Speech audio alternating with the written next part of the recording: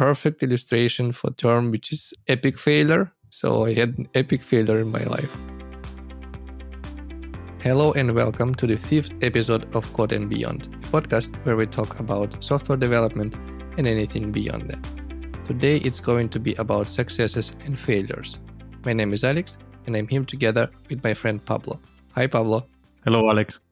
First of all, we would like to give some shout outs to awesome tools which we discovered or used this week. From my side, it's PlantUML, which is open source tool that allows you to create diagrams from a plain text. Personally, I use it mainly for sequence diagrams, activity diagrams, but it supports a lot more. The tool is great because diagrams expressed as a text, which means you could have pull request reviews on these diagrams. It's not a picture, but you could get pictures in the end as well. Could be SVG, could be PNG. I also love it. The reason you mentioned, like having a nice div on the PRs, it's great. It's really easy to see what's added to the graph. I also found it that it's faster, at least for me. I could have diagram much faster than it would be anything where I have to use mouse, drag and drop squares and arrows. Yeah, you don't have to think about the design, right? It's rendered for you.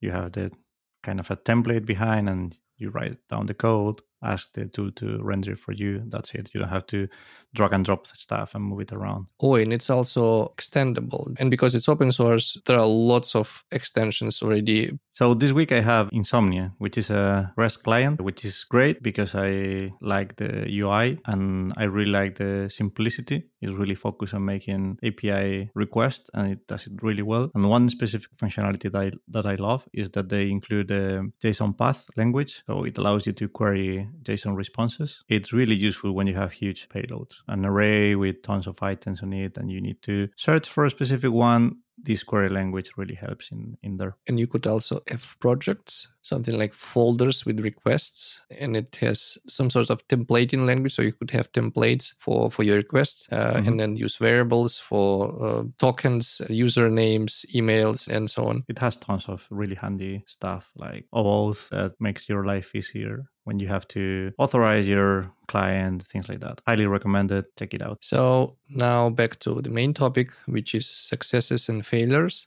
And we agreed that today we will have 4 stories, 2 successes, 2 failures from 2 of us. And Pablo, please start first. I'm going to start with my failure. I don't like to call it a failure because I think in the end it was a success, but let's call it a failure. So back in the days, I found a company with 4 friends. It wasn't my first job, but like a professional developer, but was one of my first jobs. Probably it was a bit too early on my career developer and I didn't know a lot of stuff. And the most important thing was that I didn't know how to deal with people, probably, and how to deal with clients, how to deal with all that means running a business. Paperwork, I guess. Yeah, paperwork, bills, and managing tons of stuff that you have to manage when you run a company, paying salaries, things like that.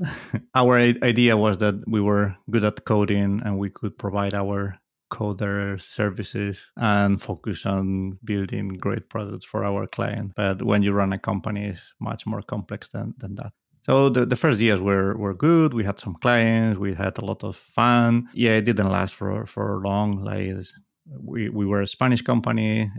We hit a crisis here in Spain. So we started to lose some clients and things were not so good anymore. In the end, the company wasn't successful. That's why I'm calling it a failure, right?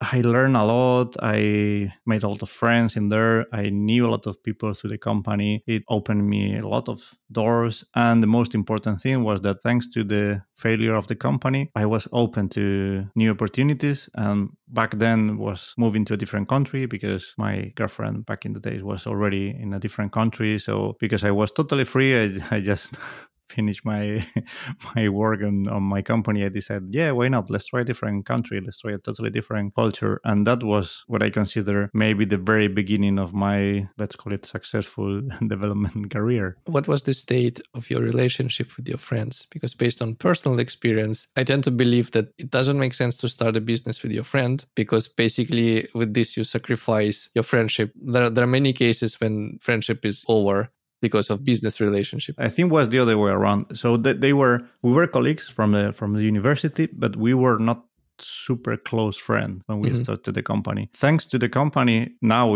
I think we are really close friends. So yeah, on that side, it went really well. We were not very good at making money, but we were good at getting along with each other. Yeah, it's even better. It's much harder to find good people, Good friends. like good friends. Yes, totally agree. When the life gives you a lemon, just make a lemonade. What you did basically. And the thing is, with perspective now, I remember those days like, yeah, really good days. I remember when everything was done and we were failing, it was a bit of a drag and it was a bit sad to close the company. And on those days, you see everything like black. Mhm. But now with the perspective, it's like, no, it was good. It was a super good experience. And yeah, it was great. It was a step in our careers. And now we are all in better position. So it wasn't so bad. That's really interesting. When I was thinking about successes and failures, I got a picture in my head is that failure. So if you imagine failure and success as a diagram, so it's a process, right? It doesn't happen in one moment, in 1 second, right? It's a process. And I imagine a failure as a diagram that it's something which slowly goes up as a line. And then there is a moment when it drops down. No, it's other way around. Sorry. It doesn't matter what was before. You fell down and then slowly goes. It always stays with you, like taste of failure always stays with you because it's experience. But success, other way around. You work hard for this success to happen. So it slowly goes up. And then there's a spike, which is success. And that's it. And that becomes the baseline. And then it's again straight, or maybe it slowly goes up till next success. It doesn't stay with you with the same taste as a failure. Yeah, you reach a different level. And I think that's the reason why people says that it's easy to go up but difficult to go down. When you are stepping up in your career or you're, I don't know, getting a better job, getting a better position, then if at some point you have to go back, lower position or get less money for the same job, things like that, I think it's harder than when you are starting from the very bottom. Everything looks good. Everything is just getting better. So what did you have? So my story, I would call it's a perfect illustration for a term which is epic failure. So I had an epic failure in my life. I still have taste of this failure. Right now I could feel it. Of course, it's totally different than it was on the moment when it was happening. To better understand it, I need to give a context. So I was around 16 years old when this happened. I was at school. I was a smart kid, more or less. Because of this, I was participating at many competitions. And these competitions were like math, languages, science, this kind of stuff. And I didn't care much about them. But there was one competition which was about computers and then programming. And we had a class which was called informatics. We learned algorithms, the programming language. And I loved it. So that was the best thing in the whole school. And I also have to mention that I was 16 at this point, and I was waiting for this moment to have this class for about 6 years. So like 6 years before this moment, I decided I would like to be a programmer. And when I finally got to this class, I decided, okay, I have to be the best there. So I was pushing hard and I was doing my best to achieve this goal. At some point, teacher saw that I really passionate about this. And he said, like, there's this competition and the topic wasn't new for me. So I was already participated in different competitions. So I know what it is. And the idea is that you have different levels. It's like a sport competition. So first of all, it's within the school. Then winner goes to the competition between the schools of the city. The one goes to the region and then country. Like the last will be in Moscow. I didn't aim for Moscow and this level, at least at that point, but I was preparing myself. So it's like a sport. Like if you remember Rocky, the movie, that was something like this background music and me pushing hard to prepare for this competition. I was doing this mental and then brain workout. So it was super easy to be a winner within the school. And then it was the day when I had to compete with other kids from different schools of the city. So I went there and I got my task. There was few different tasks to solve. Like you have a sequence of numbers. You need to understand the algorithm, how they change, and you need to write program in BASIC, which will implement this algorithm, these kind of things. Yes. And we had 4 hours to do everything. It's plenty of time. So I solved everything as I thought in hour something. So like super fast. I said, I'm done. And my teacher asked me, he was also there. He asked me, are you sure? You could just take your time, maybe make a break, double check everything. And I said, yeah, I already checked it 3 times. So it's all good. I'm totally sure. So he said, okay, if you're sure, then of course I cannot hold you here. So I put my stuff, all these small programs that I wrote, went home. And then in the evening, I realized that I made a mistake. I still had in my head all these tasks and I started thinking about them. And there was one about sequences. And I tried to change. So I had this algorithm, right? How the sequences is created, how it's working. And I just changed numbers. And I realized that my algorithm works just for these numbers that I got in my task. And that's it. But it's wrong. Oh my God. I had time to fix this. And then I started to paying attention to other tasks in this competition. And they were also wrong. So I applied the same thing. I was just too focused on the text of the task, just on these numbers. I basically solved them just for what I saw, but that's it. That's the wrong approach, right? You have to challenge your solution with a little bit more numbers. So I somehow missed this, and I did 50 of these kind of tasks before, and I was so sorry. I was so ashamed. And the next day, there is this class of this teacher. I had no idea how to go there, like how to look in the eyes of this person. So I came, I apologized, of course, and he said that's happens. You were learning. It's part of the learning process. And then the most horrible thing happened. So I almost didn't sleep the whole night because I was so nervous. Oh man, you were too hard on yourself when you were a kid. Yeah. But you could imagine that I was waiting for years for this. For this success that I was imagining myself succeeding in this competition. And then my teacher told me, I had to defend. So you did everything wrong. There was one task out of 5 or 6 in total, which I solved correctly. And he told me that, just to give you some points, I had to defend your wrong solution and say to other people to other judges, we could somehow think that at least some of this correct. They fit to the sequences that you have. And that was even more horrible for me. So the lessons that I learned from this: pay attention to your task at your hand, try to focus on it, but also make a step back and try to broaden your view on the problem that you have, because it's super important. Sometimes when you focus on something, especially if you work on something so hard for a long time, you might not see something, you might not see better solution, maybe easier solution for this problem, because it's so close to you. That's why having a second pair of eyes is always really, really good. So until today, I remember all this shame that I felt. Yeah, I still have it. Of course, now it feels different. Now it's not shame. It's more like experience that now I know this. I learned this lesson and I accepted this. That's the failure, so I cannot revert it. But I know for sure that it's still with me. This experience is still with me. I always try not to be super hard with myself when I make a mistake. Like, okay, I made a mistake. I try to learn from it, but I tend to it happens in the past. It's done. I cannot change it. Yeah, let's continue. Was it always like this? I learned to do that. For me, it was less when I was a kid. Was less about maths, things like that. I was into sports, and I was super competitive, and I always want to win, and I was very bad at losing. But that's how I learned to be more relaxed about failures. You lose all the time, right? It doesn't matter if it's a team sport or a one-person sport. It's always someone that is better than you, and it's totally fine to lose. You learn, and you learn why you lose, and that's it. You keep going. It's not the end. Yes, it's a failure. Part of the process. It's not the end. You could continue. You could learn from this failure. Yeah.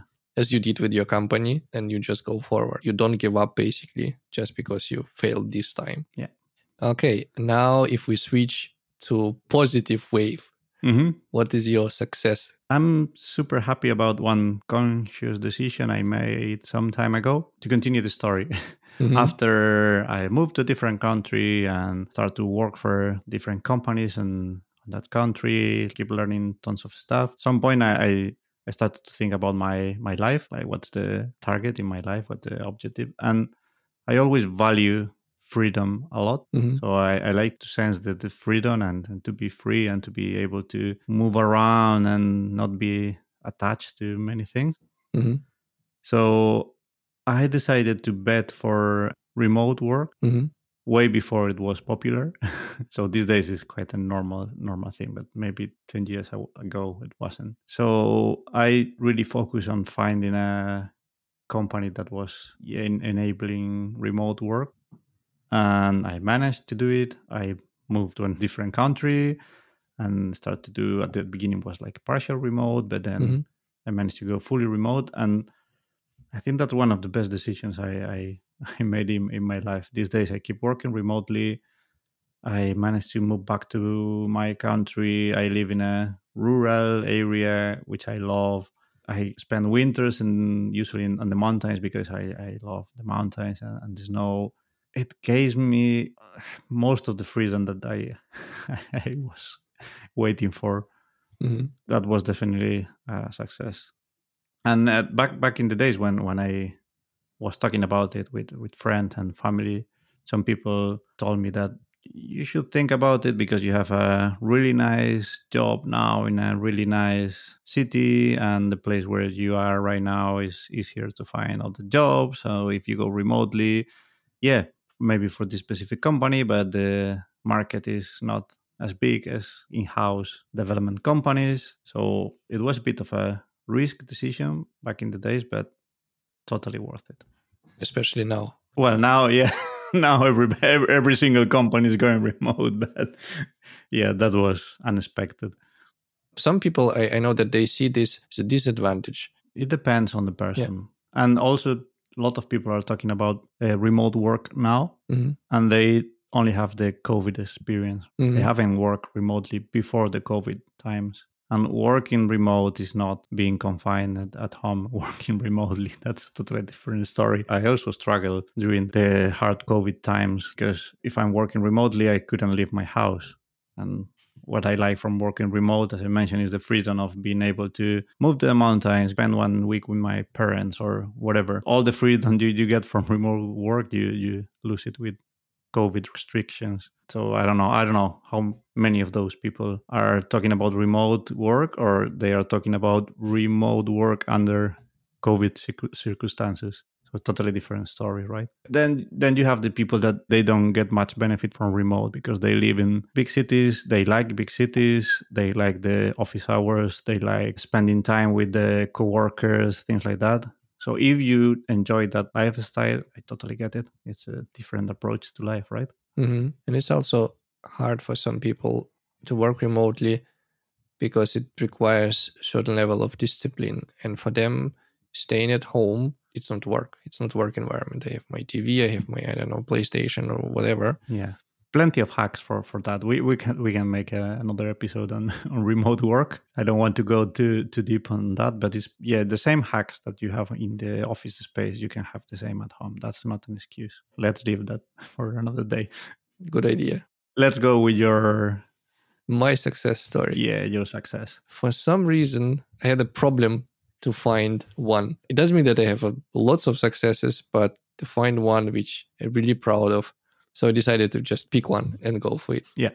And it was also hard to choose because it's hard to explain why I consider this a success. What's the core of this success I would like to share. So I will try to do it. Let's see how it goes. I would count as a success that the fact that I got opportunity to move from Russia to Europe, but not the move itself, not the fact that I have a chance to live in Berlin. It's an awesome city, especially for software developers. I was trying to do this multiple times, multiple attempts to find a job, failed multiple times, but I kept doing this, not obsessively, just from time to time when there's an opportunity, why not take it, right? Yeah. At least try to take this opportunity. And then once I stopped trying, the chance appeared almost instantly. I was surprised, but I had to say that I stopped trying to find these opportunities myself. But I kept learning. I kept exploring things and sharing things with other people. That's why I say that the success looks like this diagram that you work hard for a long time and then there's a spike and then you go to the next level. You could work for years and then in one moment and boom, here you go, you're on the next level. So in my case, it was the same. I was having fun with Ruby, with Rails. I had these 2 side projects, which is rubyflow.ru, news site. There was a Ruby Jobs job board for Ruby developers. Ruby Jobs attracted attention of the company that gave me the job. But it's all not the success that I mean. Yeah. I count success that someone thought that it would make sense to put some efforts to bring me on board. Yeah. And I had to explain why, because moving one person to another country is not that easy. It's a responsibility for this company. It's lots of paperwork. So it's a huge challenge, I would say. Yeah, if you have visa processes involved and things like that, it could be painful. It takes time, it takes money, lots of work, not just to bring this person, but there's also plenty of work after this moment. And when someone says this person worth all this effort, this is success. All the hard work you did before for all these years, maybe pays off. Now that's the moment. Now this is your prize. Here you go. And this I consider success. And this is super important for me. Nice one. So that's it for today. Thank you for listening. If you have any questions or feedback, feel free to leave us a voice message on Anchor page or send us an email. You will find all instructions in the show notes. If you like the podcast, give us a 5-star rating on Apple Podcast and leave a review. We would love to get your feedback. Keep being amazing. Bye. Bye.